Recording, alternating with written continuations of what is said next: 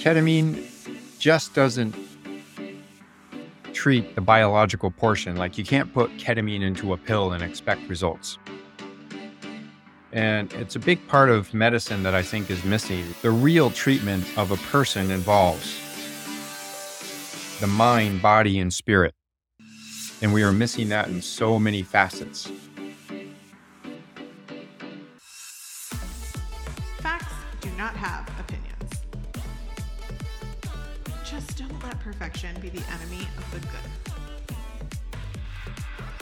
Self-love is really about self-respect and acceptance.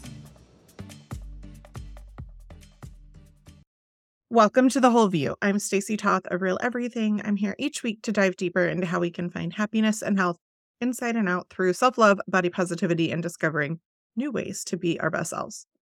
Before we get started, a reminder, this podcast is for general educational purposes and is not intended to diagnose, advise, or treat any physical or mental illness. And while Dr. Edwards is a medical doctor, he's not your doctor.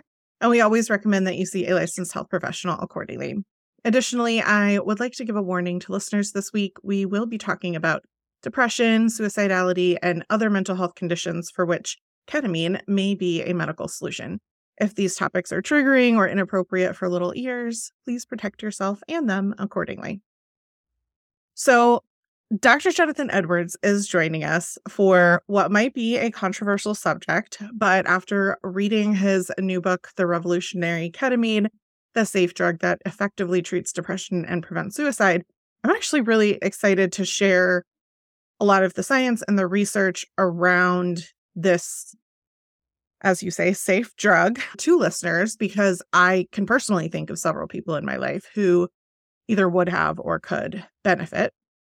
So I want to share a little bit about you, doctor, before hopefully you can share more about yourself. But you have been a medical doctor specializing in human health and optimization for a while, and your clients are a range of everyday people, CEOs, professional athletes. And fun fact, your medical school was actually here in Virginia, where I live. And you have a BS in physiology and then went on to universities in Reno for internal medicine and Utah for physical medicine and rehabilitation, where he then went on to be a research fellow in neurology in France, and lastly, anesthesiology at the University of South Florida. So I can see all the different touch points that you talk about in your book and how this all comes together. Welcome to The Whole View, doctor. Can I call you John? Is that okay? Yeah, John, Johnathan, anything's good. Sure. Well, okay. Yeah. Welcome. I respond to anything. Can you tell our listeners a little more about yourself and what brought you to research about ketamine in your book? Oh, yeah, absolutely. Yeah, I'm glad you. I actually came from a young boy. I came from wanting to be a professional motocross racer, and nobody in my family ever went to university. I was the first out of like 50 cousins to even go to university, let alone medical school. And that's important because I came from meager upbringings, so to speak. And I remember at 7 years old, I learned about go right into it, suicide, how it brings plenty of pain and drama. And it's like one life is lost, but it rolls the grenade into the whole family. And I was 7 years old in the room watching my aunts, my uncles, my mom, dad, and especially my grandma crying in ways I couldn't understand. My grandfather had killed himself by suicide, and I was just trying to make sense of it all. And I'd say that's where my journey into this truly started. And then I finished my motocross career, went straight into university. And a side note, it's strange that somebody could come from professional athletes into really high academics. It's the same determination and motivation. And I think that's a good message to send. If I can do it, anybody can. And I love saying that. So anyway, and then in medical school, I had a professor also commit suicide. And I remember there's no drug to treat it back then, or at least to stop it or abate it. All we could do is sedate the heck out of you and put you on Baker Act you and then put you in an institution. And so it's always been an intriguing subject for me. And then, as you said, I do a lot of health optimization, and I practiced anesthesiology for many years, which is my connection to ketamine because we use it in the hospital. And it's a very safe drug from that standpoint. But being privileged to work with notable figures, like you said, everybody, athletes, and that I've worked with Gavin DeBecker, and you can look him up. He's been on Joe Rogan, he's been on Larry King, Oprah 6 times, and he has the book called The Gift of Fear. That's all over the world, and that is a great book. So anyway, Gavin asked me one day, he says, "What do you think about ketamine?" And I was like, "Well, that's an odd question." I was like, "Sure, it's just a drug I use all the time." But I said, "It's also been recently repurposed, and I have interest in it because it can treat depression and stop suicidality." And his answer to me was, "I'm glad you answered the question that way, Jonathan." He goes, "But I can tell you this right now. I was prepared if you were going to answer the other way." And what I didn't know about Gavin at that time is he'd lost his mother to suicide at 16 in a very painful way. And he told me he's thinks about that day even 50 years having passed. So he's a big proponent of it. And we both agreed that the world needs to know that ketamine can be a lifeline, not a panacea, but it can add to somebody who's suffering on their emotions and thoughts, and they're at the edge of that river, and being able to throw them a lifeline. Ketamine can be that. And when combined with therapy, it can be staggeringly effective. And but you still have, the public thinks it's a horse tranquilizer or a party drug. And apparently there's still many medical professionals who don't see it that way. And anybody who deals with suicide, and I have now for the last 5 years in conjunction with the psychiatrist, Dr. Sam Zand, when we both kind of work together, and I've seen the worst of the worst, and they need a lifeline. Not all of them, but some of them do. And if you're that parent, especially the parent of a child who's just off the rails, you try anything you can. And that's where this all circles back. And that's the reason I put so much work into this book. That's it in a nutshell. No, that's a great place to leave it, and I would love if maybe we could start at the very basics for our listeners because, like myself, I had heard of ketamine, and I get ads all the time for psychedelics Hmm. for my family has in our home actively today. We'll talk a little bit about our past, but actively today, I'm a foster parent. We're adopting someone with extreme PTSD, bipolar Hmm. mood disorders. And Yep. then I also have neurodiversity from ASD to ADD and ADHD, both with depression and anxiety associated with them. So, where I come from is I get ads based on my own research and things that I'm looking at for these Sure. things all the time. And every time I see them, I roll my eyes and I'm like, this is just people wanting an excuse to take psychedelics. But after reading your book, I learned a lot. Honestly, I read it in one sitting. So we'll talk about that a Thank little bit. you. But I think a lot of listeners think of ketamine as a recreational drug. Perhaps because I'm a millennial, I remember a lot of my friends abusing it in college, talking about Hmm. K-hole or getting special K from a friend of their friend who worked at a vet's office or like what I didn't even Right. understand some of these things that were happening. But you gave a much broader history and understanding of this FDA approved medicine Yep. in your new book, which is not something we can say for cocaine, for example, right? So Right. the Yeah. exactly. So the revolutionary ketamine, can you talk a little bit about the timeline that you went through in the book about ketamine's inventions and the uses that it has been used for in the medical community? You started in the 60s and then brought us forward to the 2000s. Yep. Maybe like a high level overview of just what that looked like, because I think most people probably think what I think, right? Is, as you Right. mentioned, horse tranquilizer and recreational drug. Yeah, it was ketamine was first discovered in the 60s, and it's a derivative of the drug PCP, angel dust, really, phencyclidine. And basically, scientists at that pharmaceutical company who was in, I think Park Davis was the one, they said, the phencyclidine just causes too much delirium post-operatively. So we want a better drug. So that's how ketamine got discovered. And then they found, hey, it works great for anesthesia. So the timing of ketamine is important because that was the Vietnam era time. And ketamine is unique in that it doesn't decrease your respirations and it actually supports your blood pressure and heart rate when given, but produces sedation and basically dissociation. And we can talk about that more. Is it a psychedelic or is it a dissociation drug? And it's all semantics, but it was given as a buddy drug to bring a soldier home who was shot or injured or wounded. And you could bring them home knowing that you didn't need oxygen. Then it was such a good anesthetic, it became the standard of care for children because children not breathing is a big deal, right? Everybody, but especially children. And so it was used a lot in pediatric anesthesia.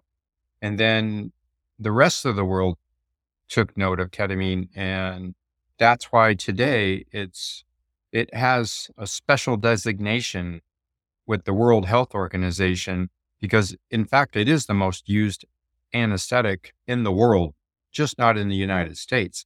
And the reason why, because you can perform a surgery with ketamine without the use of oxygen, with minimal necessity of monitoring hemodynamics. Of course, you still need to do that, but all the other sedatives that we use in anesthesia and operations and things like that just plummet your physiology, so to speak. Where ketamine, and there's a couple others like it, but especially ketamine, is safe. And then I'm glad you asked the question back, why was it invented so long ago, yet now we're just finding out 50 years later? And part of that goes back to the LSD days with Timothy Leary and all that. Tune in, take the drug, tune in, tune out, get out.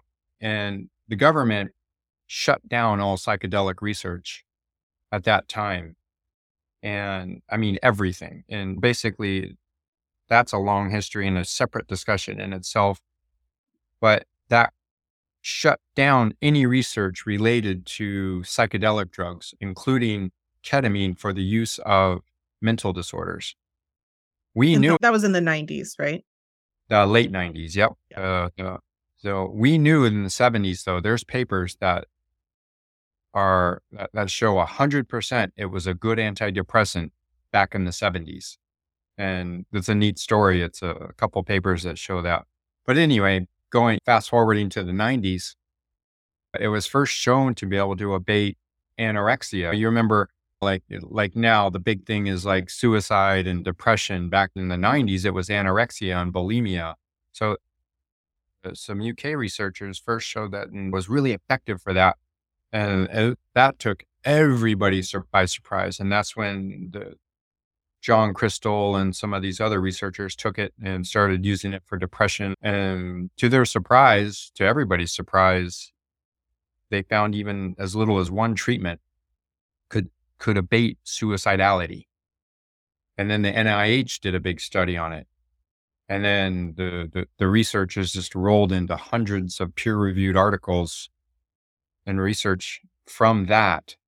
And that's where we are today with the ketamine and why it's now and not back then.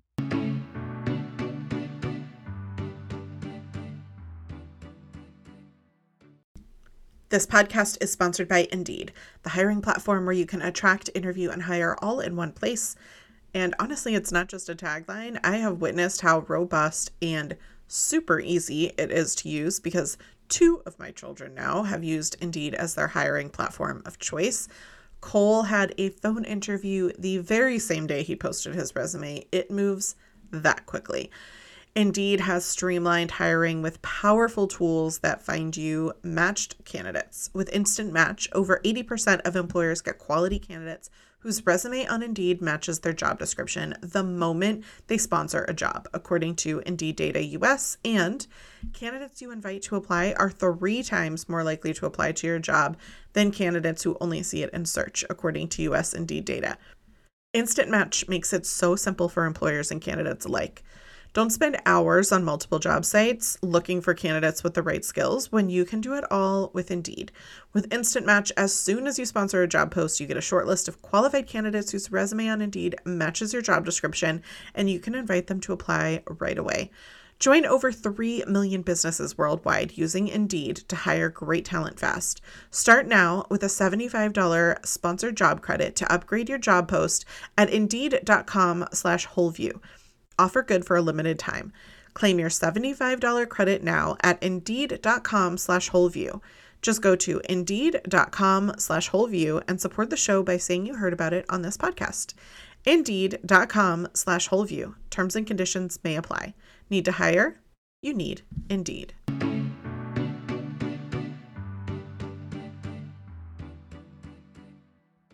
Yeah, I had absolutely no idea that it was used medically on humans at all, let alone children. Ah, So wow.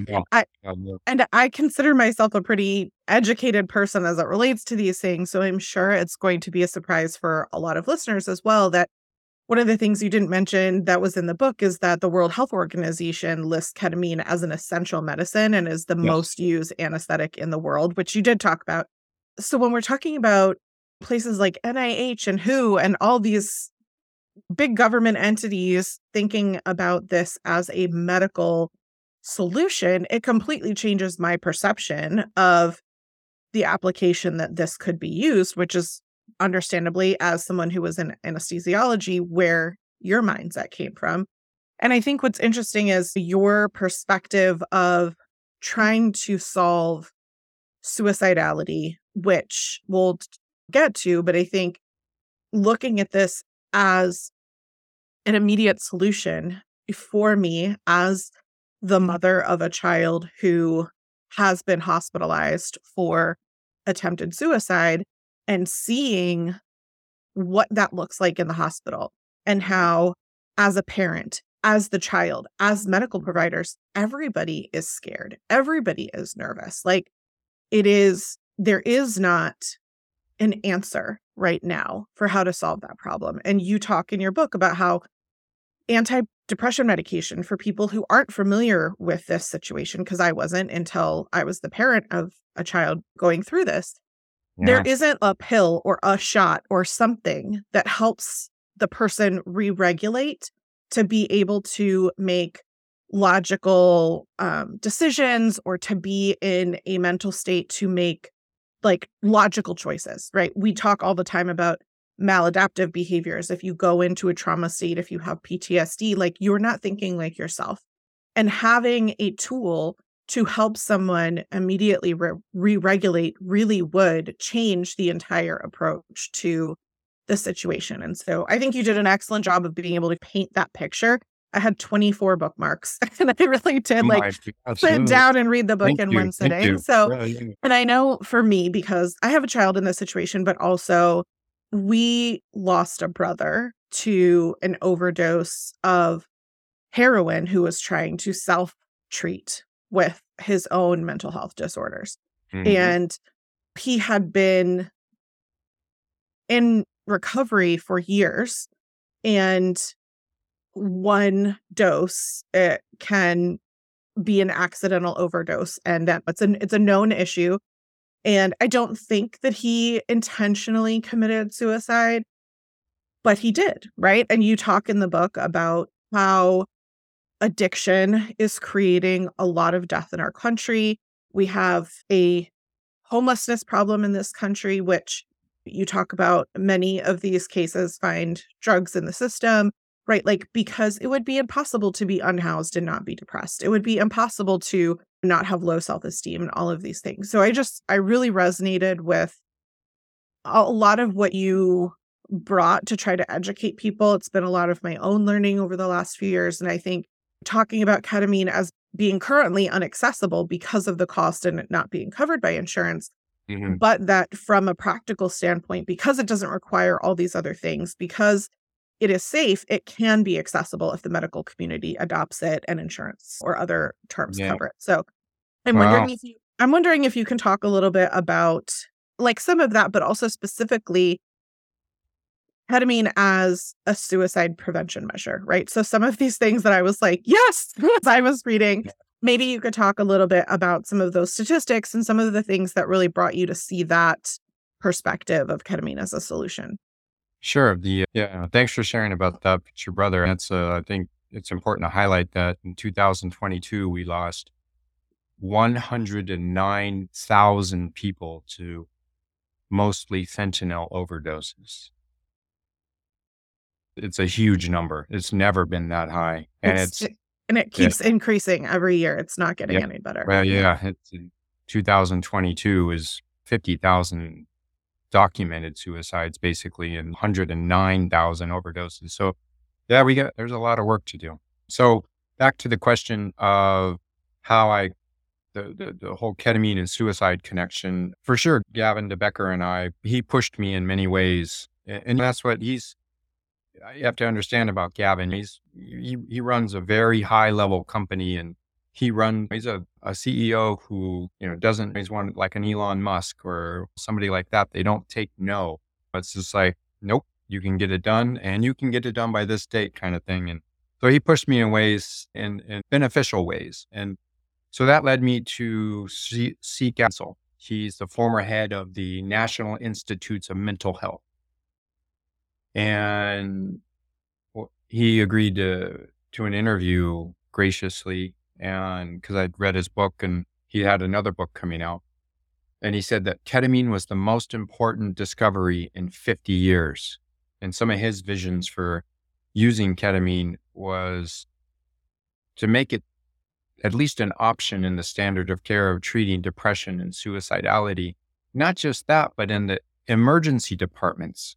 He said, imagine if you could take a person who's suicidal ideations, give them ketamine, and theoretically be able to send them home with an appointment with a psychologist or psychiatrist and get them the therapy they need and not have to institutionalize them, especially a child.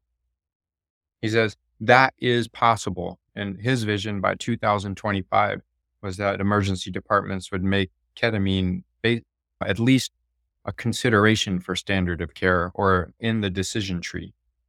I want to This happened. I want to pause and tease that point out a little bit because it hadn't occurred to me until again I was, close with someone who was going through this, that part of what causes suicidality is PTSD. For most people, it might be identified as depression, but most people have some sort of unresolved trauma of some kind, which you talk about in the book. Big T, Sure. little t. We've had previous shows on this. We could put it in the show notes to dive more into that.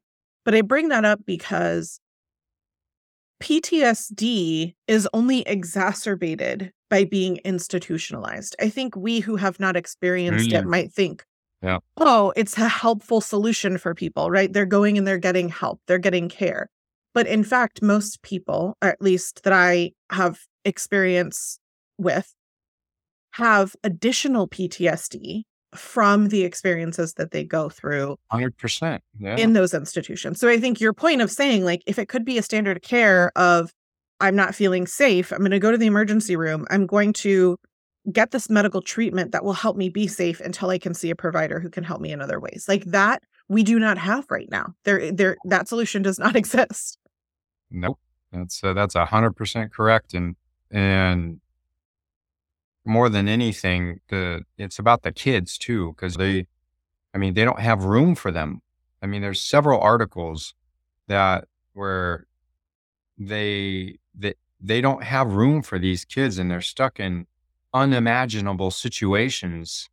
And like you said, the PTSD is only exacerbated, not, they're not treating anything.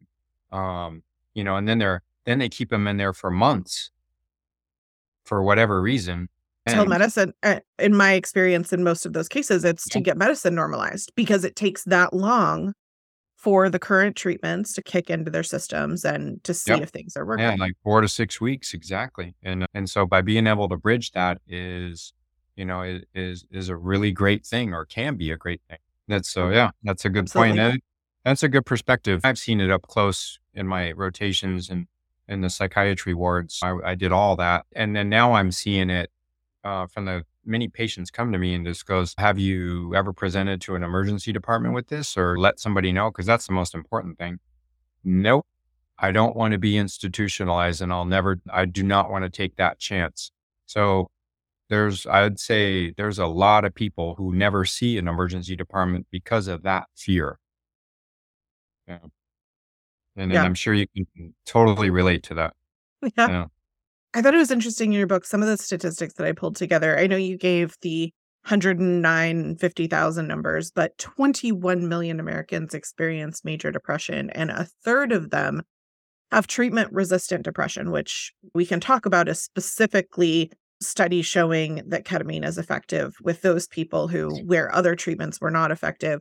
And 70% of those depressed patients that have been studied responded to a single treatment of ketamine in a positive way to abate Mhm. symptoms, which I mean, there aren't numbers like that for other depression medications, right? Like No. we in our family have gone through dozens trying to get, the individual person on the right medication to feel better. And it takes months or years before someone does. So that's just unbelievable to me.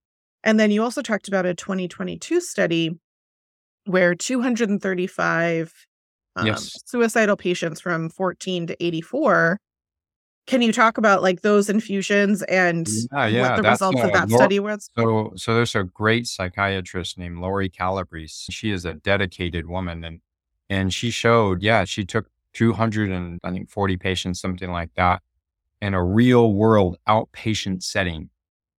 So this is not like a Yale kind of study. In her own private clinic with serial titrations of ketamine and abated their suicidal ideations in 70% of those individuals. That is unheard of until pretty much until now. And even more, she lost none of them to suicide. So that for those who question the whole thing, you just have to take pause when you see those kind of numbers. And it's not to say, but you also have to remember. So I'll put the caveat on that. You have to remember these people in these studies receive stellar therapy. The therapy they receive has so much more effect. And that's the thing you can see in any of these studies when they do like the NIH studies or the academic studies, that they're making sure these patients see therapists for way longer might, than the typical person will see. Because I have stories of like, oh, the psychiatrist spent 5 minutes with me and gave me this prescription. The psychologist just, oh, 10 minutes is all I got. No, to cure suicidality, and that highlights one of the problems we have. If we're gonna tackle the problem of mental illness, we need we need somehow to give these people the correct amount of therapy. And I've been involved in that, and I have certificates. I like along with Dr. Zand, I do some therapy and stuff. It takes a solid hour to get anywhere, at least meaningful. Our And these I sessions that our sessions that are effective are 90 minutes. It There you takes go. us it Yeah, takes us that long to get to, well, one of the things that makes ketamine special, and we'll talk about how it actually works, is the neuroplasticity that it allows for in your brain. And I think absolutely. for people who have experienced trauma or hardship or have created their own coping mechanisms for things in their life, their brain, I describe it as like the Grand Canyon, right? Like every time their brain goes down that path, it's creating That's like, awesome. right? Yeah. Like a pathway in their brain that's deeper and deeper. And it's that much harder to climb out than if it was just a creek in your backyard and being like, nope, I'm not going to take the creek today. I'm going to take this other path. Yeah. And I love the idea that what this medicine is doing is allowing, I'm assuming, these doctors to access that neuroplasticity that much quicker and easier, right? That someone isn't stuck in that maladaptive negative mindset and coping skill that they're insistent on that served them at one point, but no longer does, right? Protected them once, but now is causing them harm against themselves. And so we're looking at something that is literally able to lift them out of the Grand Canyon and set them on the edge and be like, okay, now talk to someone. Okay, so this analogy, you're nodding your head, listeners can't see, I but love it. yeah. I liked the quote that was included from this doctor that you were talking about the study is that ketamine does not just make the suicidal thoughts easier to bear, it erases them. And that was like an awakening for me because what we've been working with for a really long time is easier to bear, right? Like we can't get to it's safe yet because we're still stuck in Yeah. where we were, traumas and past and all that. So I also think that a lot of listeners could relate to, while the book is about depression and suicidality, it is not the only thing that it applies to. You talk about an adolescent girl who, I think she was 14, had leg pain, but because of the leg pain was experiencing depression and a whole bunch of other symptoms. But really, the root cause of her problem was an extreme leg pain that no other medicine Neuropathic. or Yeah. no other treatment was addressing. Can you talk about that case and what was seen from ketamine treatment? Sure.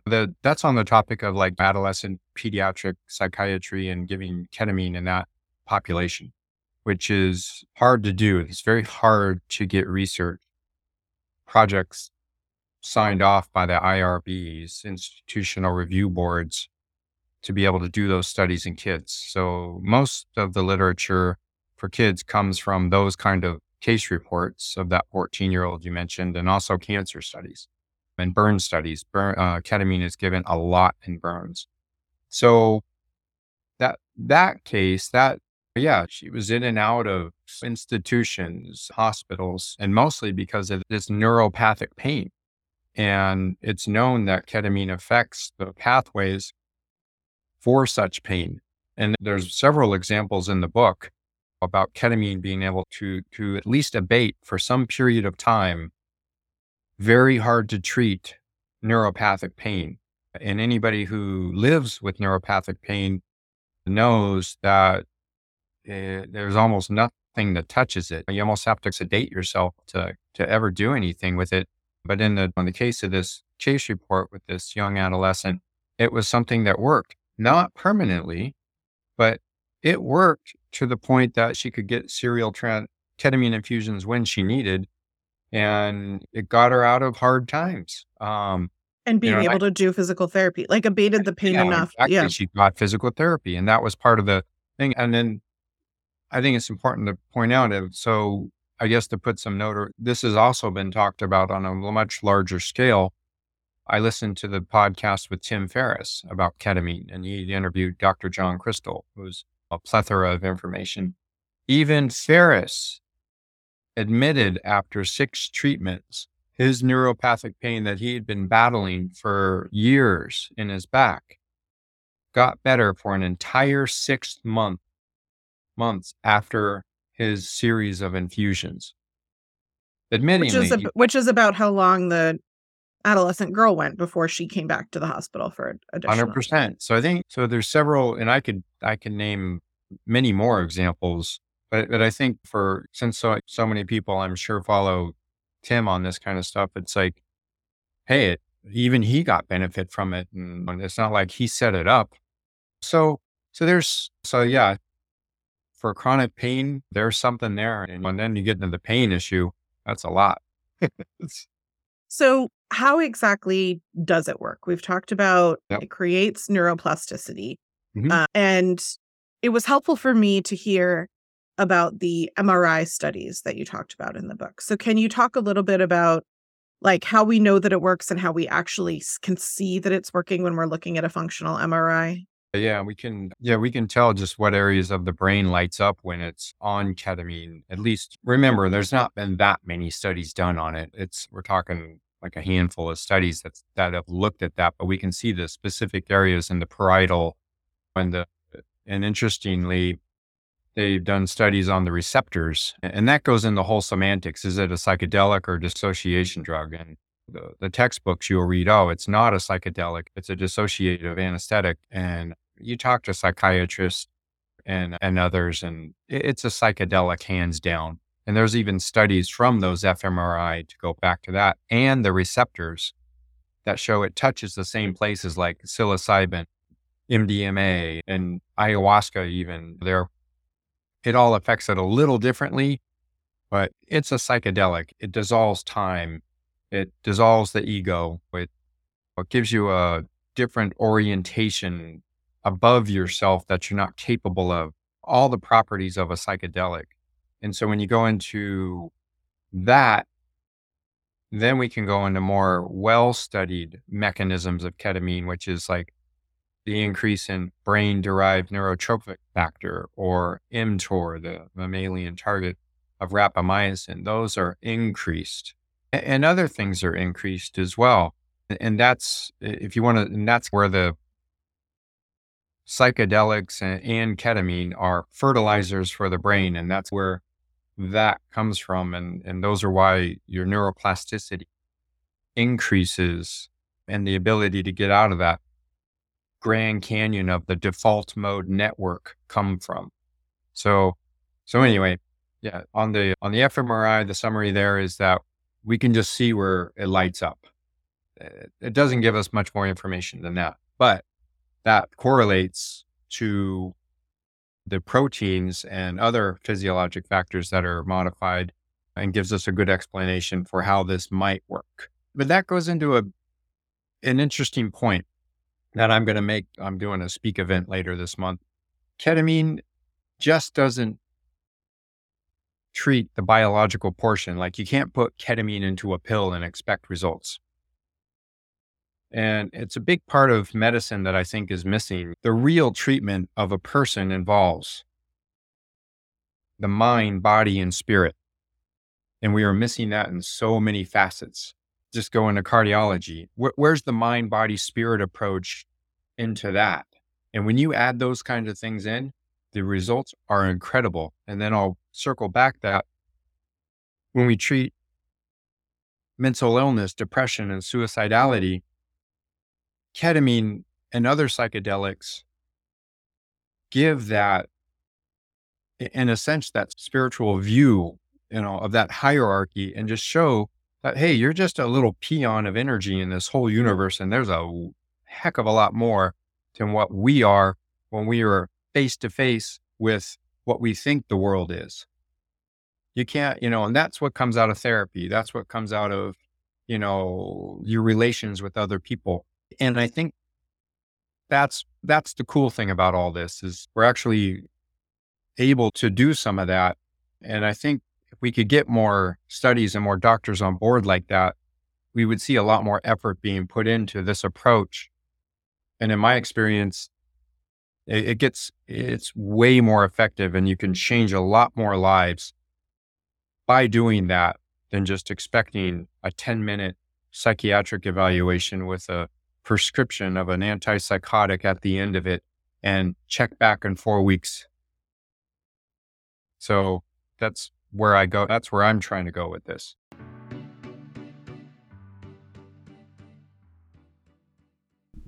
This week's podcast is sponsored by Puri, the supplement brand I am loving.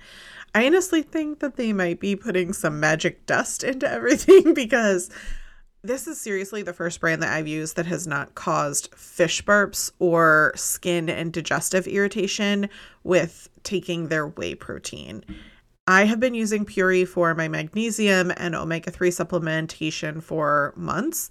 And I switched originally because tests were showing that what I was using wasn't effective. But I've also added in their whey protein, which has historically not been possible for me.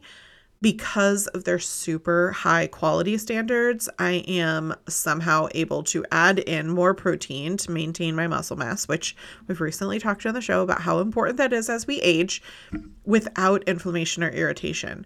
Their pasture raised protein also has real bourbon vanilla and coconut sugar as the other ingredients. Like, so clean, so awesome, and has been perfect for me to add to my smoothies.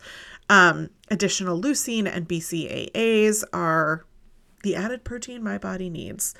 So if you're interested, you can find all of their information on their website. They're incredibly transparent. They use third-party laboratory testing for over 200 different types of pesticides, heavy metals, and other unwanted substances. And they verify that the products contain the amount of active ingredients indicated on the label, which is also certified by the Clean Label Project, ensuring that their products aren't contaminated with heavy metals, pesticides, toxins, or anything else undesirable. And best of all, they perform. My body is super sensitive, and historically, I would get fish oil burps or blemishes, and I have finally found a brand that I am able to take with no issues. I've been taking the Pure omega-3 fish oil for months now and have never had a fish oil burp, which just blows my mind. I love their fresh, pure, and potent source of omega-3 to support my heart, brain, and eyes. Join me to put your health first with Puri. This is a supplement brand you can trust. Right now, Puri is offering my listeners this amazing deal, 20% off site-wide. Go to my special URL, puri.com/wholeview, and use my code WHOLEVIEW.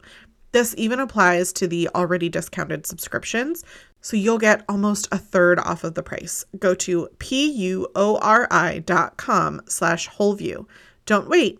Use promo code WHOLEVIEW at puri.com/wholeview.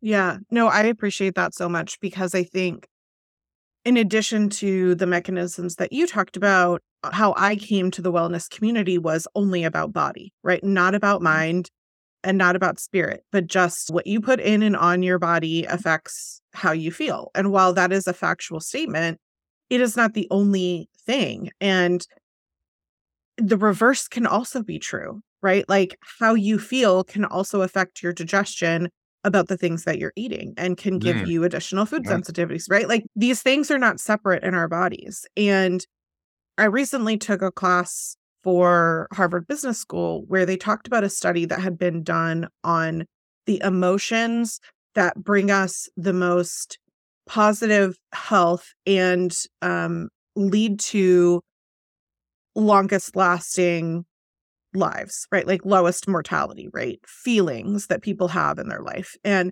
it was assumed that these feelings would be happy or joy, but what actually was the resulting emotion was awe. And so when I think about spirituality, I think about the word awe. I think about, like you said, feeling the weight of looking up at the stars and realizing that I'm a grain of sand in the universe. Yeah. And at the same time, the impact that I can have on the world if I choose to apply myself and the values and the passions that I have, whether it be sustainability and climate, or whether it be helping others, or what it might have, my impact then becomes magnified. And that feeling for me produces awe. For others, it might be religious experience, or it might be a variety of things, whether it be universal with astrology or whatever it might be. Just this feeling of awe is the one that the study showed created the lowest rate of mortality through long life. And so when I hear you say it has to involve mind, body, spirit, I'm like, all of the science and all of the things that we're doing right now are all pointing to this. And we have to stop thinking about mental health as being separate from physical health, because the brain is part of our body and it is affecting so many other things with our vagus nerve and PTSD and all of these Mm, kinds of things. And it's also affecting, for example, our digestion. I say to people all the time, like, well, when you're nervous or anxious, do you get a stomach ache? And they're like, yeah. I'm like, there you go, right? Your brain is affecting your physical digestion. And I think for a lot of people, that's hard. And I think that's why we also have, for so many years, we have not had quality mental health care or practitioners. The majority of people, having gone through the state system, like, and how difficult it was to get a good therapist for a child in the foster care system, I can't even tell you, because oh, everyone who works for the state is, that was the last, like the last job opportunity that they wanted, right? It's the person who like barely passed college, I'm guessing. And that's an assumption and not very nice for the people who are doing it altruistically and are taking low right, pay right. because they Yeah, want to but help people.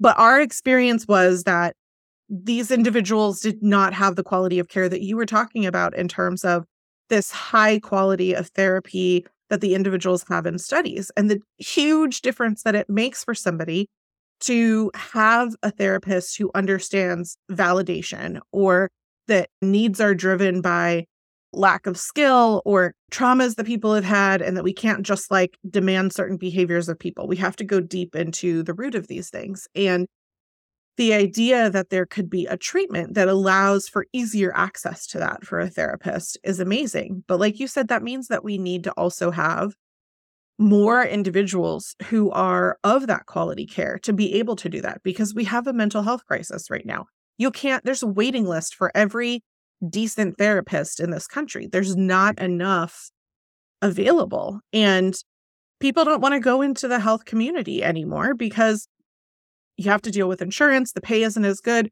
You're in school forever. And then it's just a nightmare. And people that I talk to who thought about doing that, who are younger, it's like, no, I have 4 teenagers. All of them have 0 friends who want to go into that.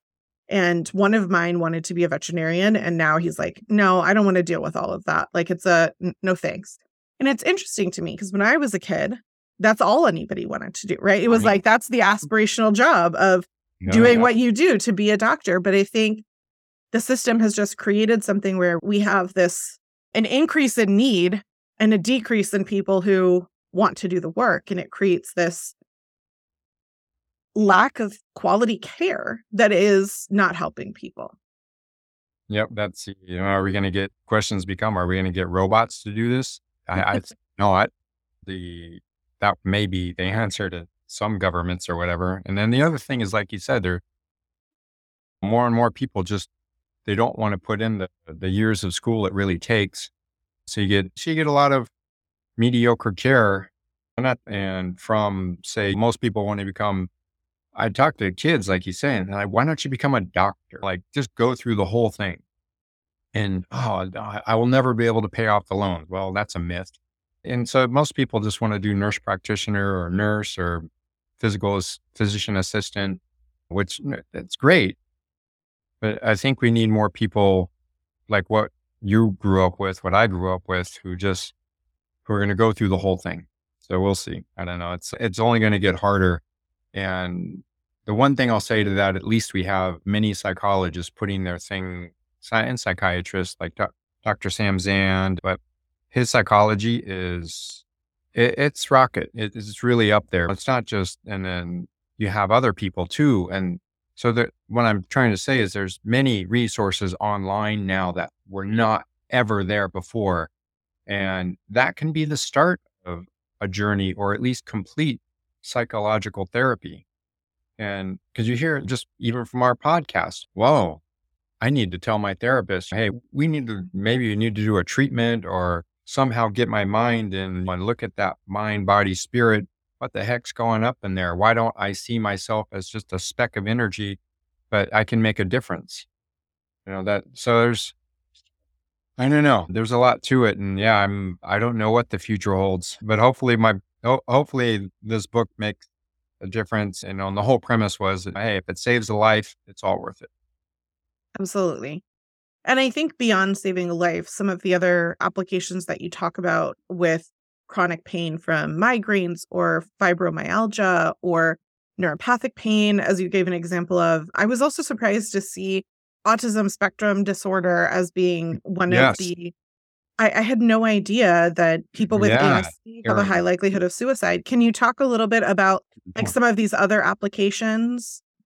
Yeah. Aaron Orsini, he did an interview. I did an interview with him and put it in the book, and it was last minute. But his personal story is that he was a pretty low functioning on the autism spectrum, so to speak. And he said once he started using ketamine and as a medication anyway, and other psychedelics, his ability to speak, and the guy's got books out now. He's getting himself involved in research studies. His story is incredible. And I mean, might put a link to his work, but as far as, and I dealt with some of that because I've been told I had to get extra time on tests, and it was probably from being somewhere on the the spectrum. And so I get it. And I think it's going to be, once we get the science out and do some more studies, which there's more research right now going on to that, I think there's huge potential for ketamine and psychedelics and to help that population. And I'm really looking forward to what's coming from that.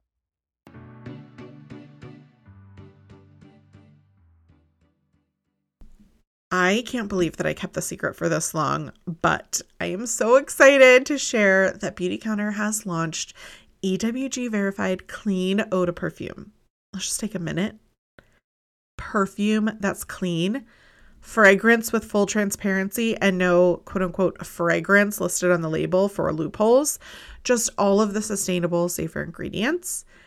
This clean eau de perfume set is just one of 14 new sets launched this month at beautycounter.com/StacyToth. And you can check out my other recommendations and highlights at realeverything.com/October. And if you decide to make a purchase this month, I'm donating to RIP Medical Debt. Each holiday set sold equals $100 of debt eliminated. Last year, we were able to raise over $32,000, and I chose this in October because it is Breast Cancer Awareness Month, and while I educate on prevention all year long, helping survivors not worry about the stress of debt feels like a wonderful holiday gift our collective community can give. And if you choose to purchase, you can feel good knowing that you're supporting my small woman-owned business by choosing sustainable, fair trade, and skin-nourishing ingredients and products. Beauty Counter is raising up beauty. It is a little luxury that makes a positive impact on our health for all of our collective communities through legislative change and giving back, as well as for the earth through sustainable manufacturing practices.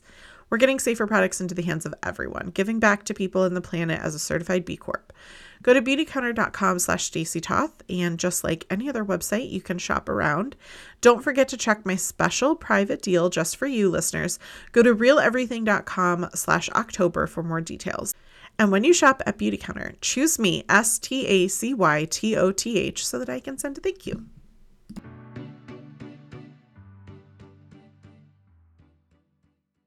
I love the idea of bringing out the best in individuals, right? Not in the idea of, I don't want to fix my son's ASD. I want him to be able to apply himself Mhm. and to have confidence and to be able to speak to the incredible knowledge that his brain functions in a way that I am in awe of all the time, right? And I'm just like, how I want him to be able to apply that and to be successful in life. And so I love the idea that there is a potential application that could work for him in that way. And also I think about the social awkwardness and the not understanding that kind of stuff and just being able to let go of some of the anxieties and surroundings of that. But that because the book was about suicide, you talked about how those with ASD, Mm. 66% of people experience suicidal thoughts. And I was like, oh my gosh, that's heartbreaking for me because I know how, at least the community that I'm in, how much the parents love and want to support and help their children be them best selves. And but the idea also that those caretakers become depressed and overwhelmed, it's really all about community support. But until we get there, we do need more tools to help people feel better. Another one of the applications that you talked about that I thought was awesome because I have a brother who struggled with addiction was that ketamine is not an addictive drug. And so it has actually Mm. been used in people who are addicted to other drugs or alcohol as a means to release of addiction. And then Mm. you talked about a Johns Hopkins study that is doing clinical research on that. Can you share a little of that perspective? Because I think that could also Yeah, be there's two fascinating. sides. There's two sides to the addiction thing. In reality, on the street, ketamine's a very addictive drug, and it's abused. But realize that the ketamine, street ketamine, is taken in grams. Like when you look at dose per dose, as it would be given in a clinic, you're talking some milligrams versus grams, and it's usually snorted like cocaine. And it can cause the bowel and bladder problems and cystitis and those kinds of things. In Asia, it's a big problem. And I have some DEA friends who told me that The amount of ketamine they're seeing coming through from China now has gone up considerably. So on the street, no, it's a very abused and addictive drug. Now in a clinic setting, that's been studied and proven pretty much that it's not. Dave Feifel out of the Kadima clinics in San Diego, he's a neurologist and a psychiatrist, and he did a study of 6,000 people, and he found that like 6 became addicted to it. So it's not zero, but when given in an appropriate setting and dose, and that's a true statement. It's a very low likelihood you're going to become addicted to it. And then on the point, it's used to treat other addictions. The initial studies came out on alcohol in Russia. Celia Morgan's done a lot of this work in the UK, and she's great, showing that appropriate ketamine use with good therapy, by the way. And again, in these studies, these people are getting a superior level of therapy. Got to keep that in mind. It's important, but it's the ability for ketamine to treat addiction is really cool. It's a good thing. And you can't talk about that without mentioning the effect of, say, another psychedelic called ibogaine, which is found in Gabon, or I guess in English you would say Gabon, or I only know it in French. They have a plant there, and it's all in that region, but the research on that to be able to stop, say, heroin addiction is staggering. It's so anyway, the potential's there, and there's so much more to be explored, but with 109,000 overdoses, mostly from fentanyl, man, I hope we do something about this, because you just hear these kids losing their lives to fentanyl and these other laced drugs. And that's the other thing. Street ketamine's often laced with fentanyl. So it's a different deal. It's just a different animal. But yeah, my heart goes out to those people, and gosh, we need something better. And that's not including all of the overdoses and addictions that don't lead to death, right? Like how there's Oh, I yeah. can't even imagine what those staggering numbers would be. 4,000 uses of Narcan in a 6-month period in San Francisco alone. Yeah. That's just San Francisco. We're not talking like Oakland. We're just talking the Yeah. streets of San Francisco, 4,000 activations documented of Narcan. Wow. Yeah. As the parent of teenagers, with a family history of addiction, my husband Mhm. and I have talked about having Narcan in my purse or wherever it is, just because I would like to hope that I never need to use it, but better safe than sorry, right? Yeah, Kind of. I hope it's not there. Gosh, I I've know. seen some people like pack their kids' camps with Narcan, or at least, I don't know, you hear of these things, and it just Yeah. usually I think it's just clickbait, but Yeah. is that where we're at? I hope Really? I I hope. hope not. At the same time, having lost someone whose life would have Right, been saved by it, it's hard not to think, "Well, right. doesn't hurt to have it." So, from my own I always include my own personal benefit. It is my podcast. As someone who has had COVID 4 times, Uh-huh. and I've had, my first case, it was long COVID for quite a while, a lot of Mhm. brain fog. I was interested in how you wrote into the book about how COVID-19 infections have a similar low BDNF, which is well, Mhm. I'll let you explain what it is, and then Yeah. how ketamine actually helps some of those patients Well, there was a increase. study on that. We can't say positively it does help. There was I think Matthew Sims did he proposed a study for that, to give ketamine sedation to COVID patients who were on ventilators. And with the knowledge that ketamine is actually helps abate brain neuroinflammation, because that's what COVID's first a viral infection, but then its devastating effects is the inflammatory cascade, of which it's a brain infection. When you lose sense of smell, that's the brain. That's not the nose. That's the brain. That's the first cranial nerve. So you have to take pause when you hear that kind of stuff. So anything you could do to decrease brain inflammation might be something to consider. So does that justify the use of the, yeah, I got brain inflammation. Should I do ketamine infusions? I don't think we're there yet. I think it should be taken into consideration. I think at least we know that giving ketamine might help, might do nothing, but it sounds like it's not going to hurt. And then you pile all that on, like the long COVID. I'm sorry, that comes with its own psychological suitcase, right? You can't do what you used to be able to do, and yeah, I'm a big cyclist and tennis player, and then yeah, my athletic abilities went down. It affected my heart, something, whatever.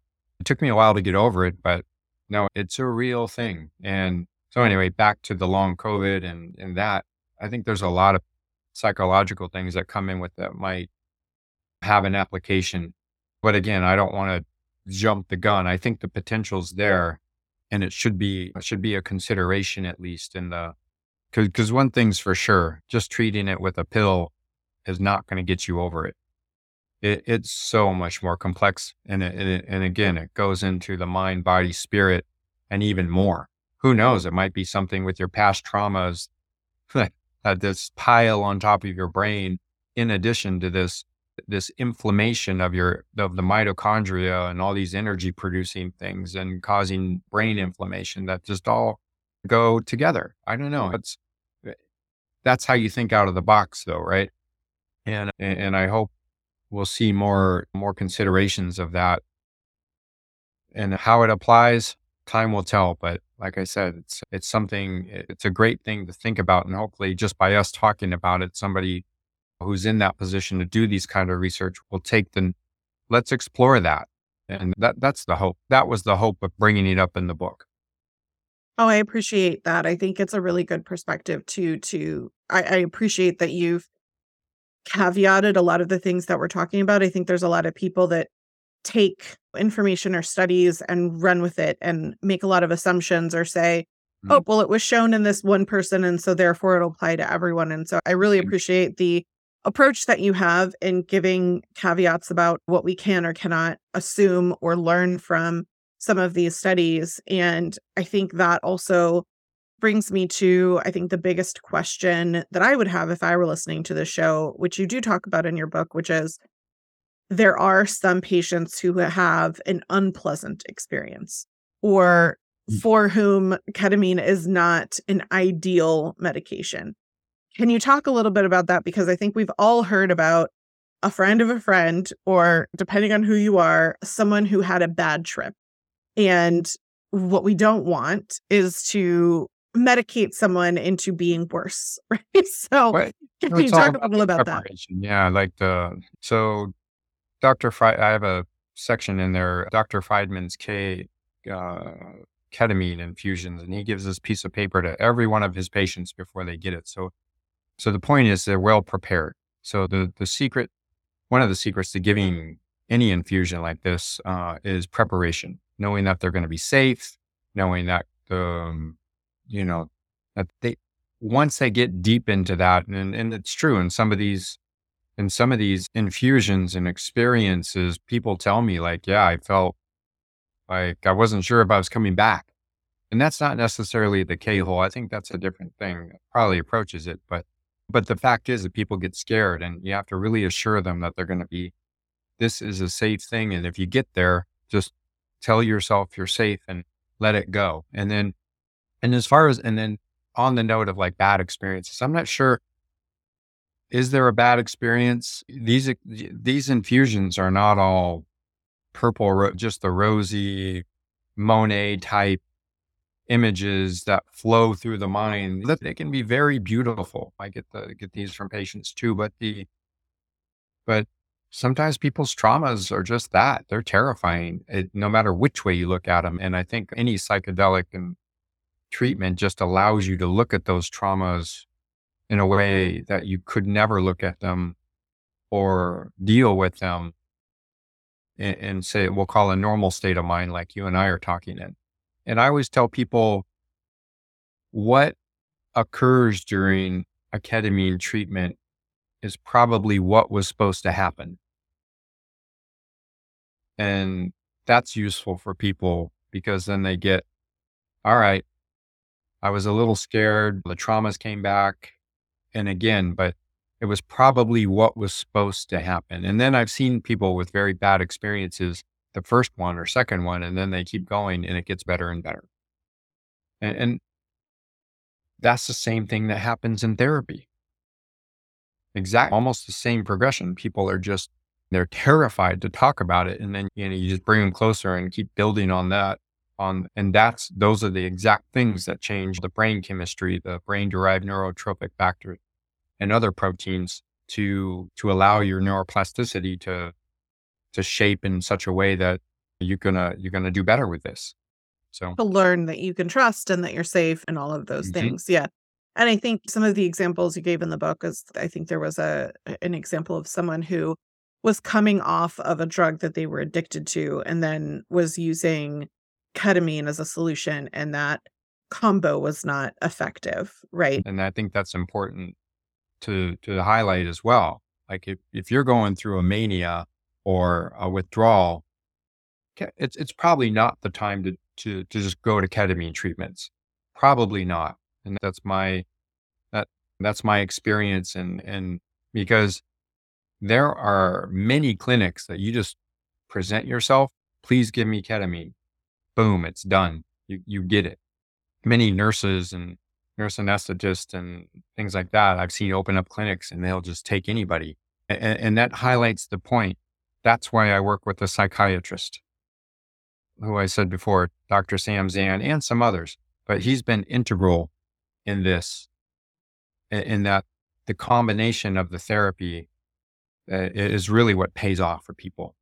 And so just trying a ketamine treatment in any situation, especially addiction, and it was, I think has to be carefully weighed. And that's what I have to say about that.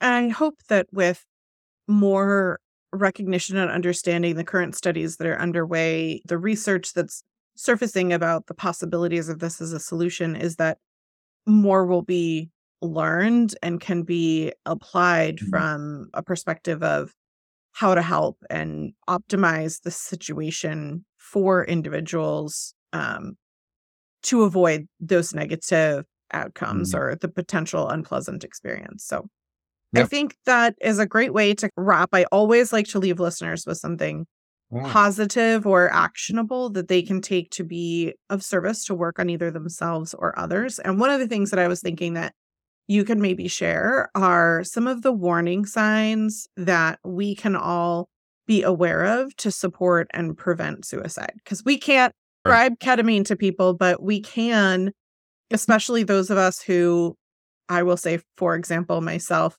I've mentioned I'm the mom of teens.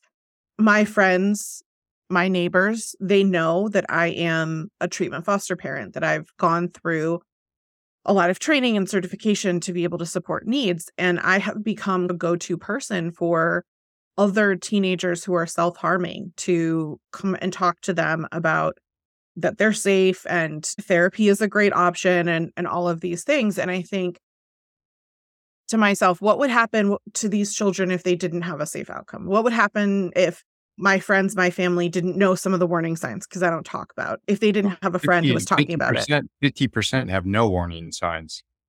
Mm, 50, that's a lot. wow. 50% of the people who commit suicide have zero warning. It's a big number. So we're already behind the eight ball in there. The good news is though, something I'm actually preparing for the speak event talk is like 8 out of 10 are ambivalent.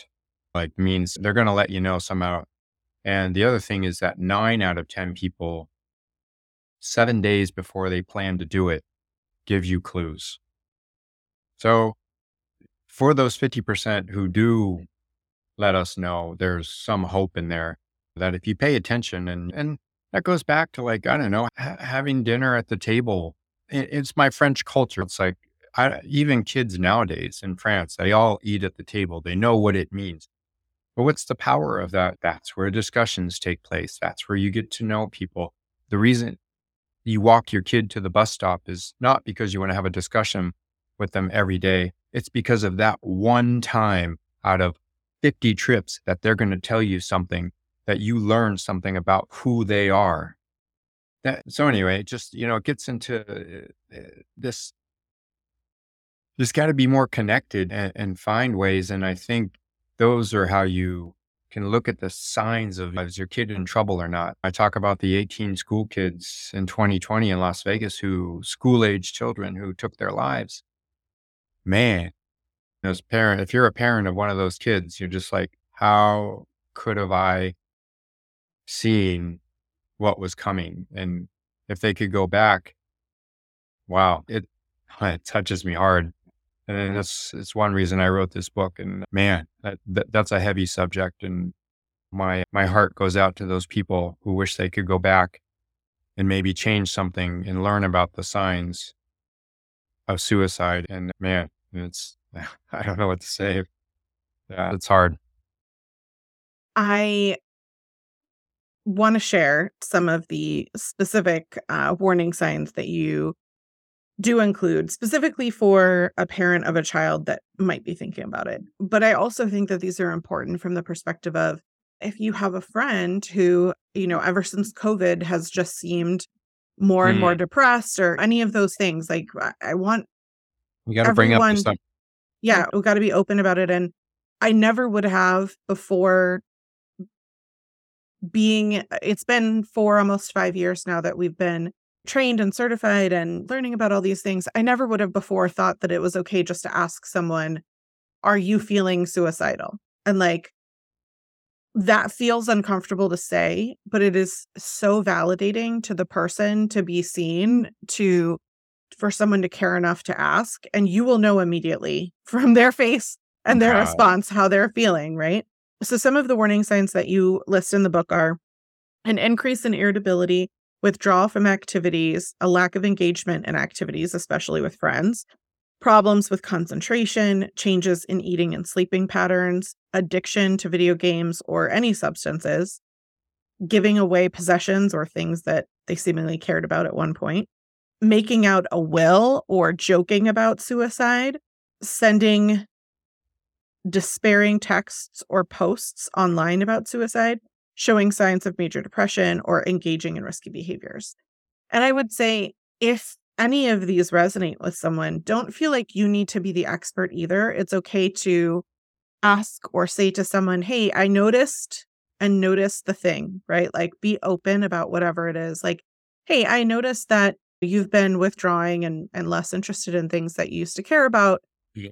If you're Mm, not comfortable sharing that with me, would, you be open to talking to a professional? You yeah. can choose who it is. Go to I'll, Psychology Today, put in your zip code and choose someone." But I think that we I'll have to end. just start being open. Sorry, go ahead. So there's a technique to being open though, and Mark Goulson, he's a very good child psychiatrist for a lot of people in Los Angeles and Leeds, whatever, Hollywood, that he sees a lot of those kids and he's very hard to get into. But one thing he said that I'll never forget is talking to your kids or even other people about like mental health just as a discussion is like nails on a chalkboard. But when you bring up all these discussions we just we were discussing, and you do it with an activity during a walk while you're playing tennis with them or ping pong or whatever, hey, that is the difference between getting through, especially to an adolescent or not. So he said you can make it like nails on a chalkboard, or you can do it with an activity. And I think that's a great thing to end with people to hopefully wrap their head around. If you're dealing with this, do it during an activity. And I've had several people come back and tell me, yep, that was the secret for me getting through to my loved one. It's a great point. I found that driving in the car is the Mhm. magic for There my you go. kids. It's the lack of eye contact. It's the ability for them to be more open. And as the parent of many teenagers, letting them choose the music also tells me a lot about their mood or how Mhm. they're feeling based on the music and the lyrics that they're listening to. So that's my little trick for my kids, although they know. So I tell them all the time, like, let's go. You want to go with me for a ride? Let's go run an errand. And then you choose the music. They know what's coming. So listeners, I want to thank you so much for tuning in today. If you'd like to keep in touch with Dr. Johnathan Edwards, you can go to JonathanEdwardsMD.com, and his book, The Revolutionary Ketamine, the safe drug that effectively treats depression and prevents suicide, is available now. Anywhere people can find, I know it's on Amazon. We put a link in the show notes, but where else would people be able to find the book? It's on Skyhorse Publishing and Simon & Schuster. Okay. Yeah. And I'm sure people could request it from their local bookseller if it's not there already. Okay. And then you mentioned also that you're going to be doing a speak event in New York on October 18th. So if anyone's local, they can check that out or see it later, correct? Very exciting. Wonderful. Yes. And listeners, we put a list of resources in the show notes for you at realeverything.com. And you can head to patreon.com/thewholeview to get all of our show notes delivered to your inbox ad-free, which is a really great way to support the show that we create and produce ourselves. And of course, if you enjoyed the show, could you leave a review saying so? It costs you nothing, but 30 seconds of your time. It makes a huge difference in my being able to continue to do this work. So don't forget to follow, subscribe in whatever podcast app that you're using. And as always, we appreciate your willingness to be open to growth through your own personal changes. No one is perfect, but in listening, learning, and unlearning, we can choose to become better versions of ourselves for ourselves. Thank you, Dr. Edwards, so much for joining us. That was a great talk. Thank you, Stacy.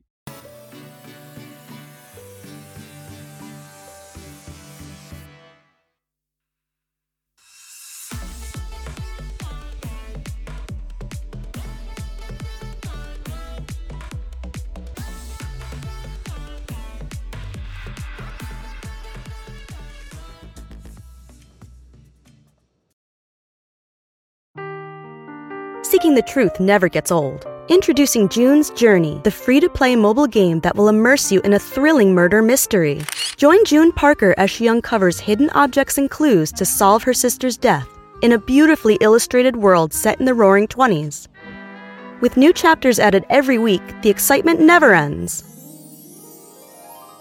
Download June's Journey now on your Android or iOS device, or play on PC through Facebook Games.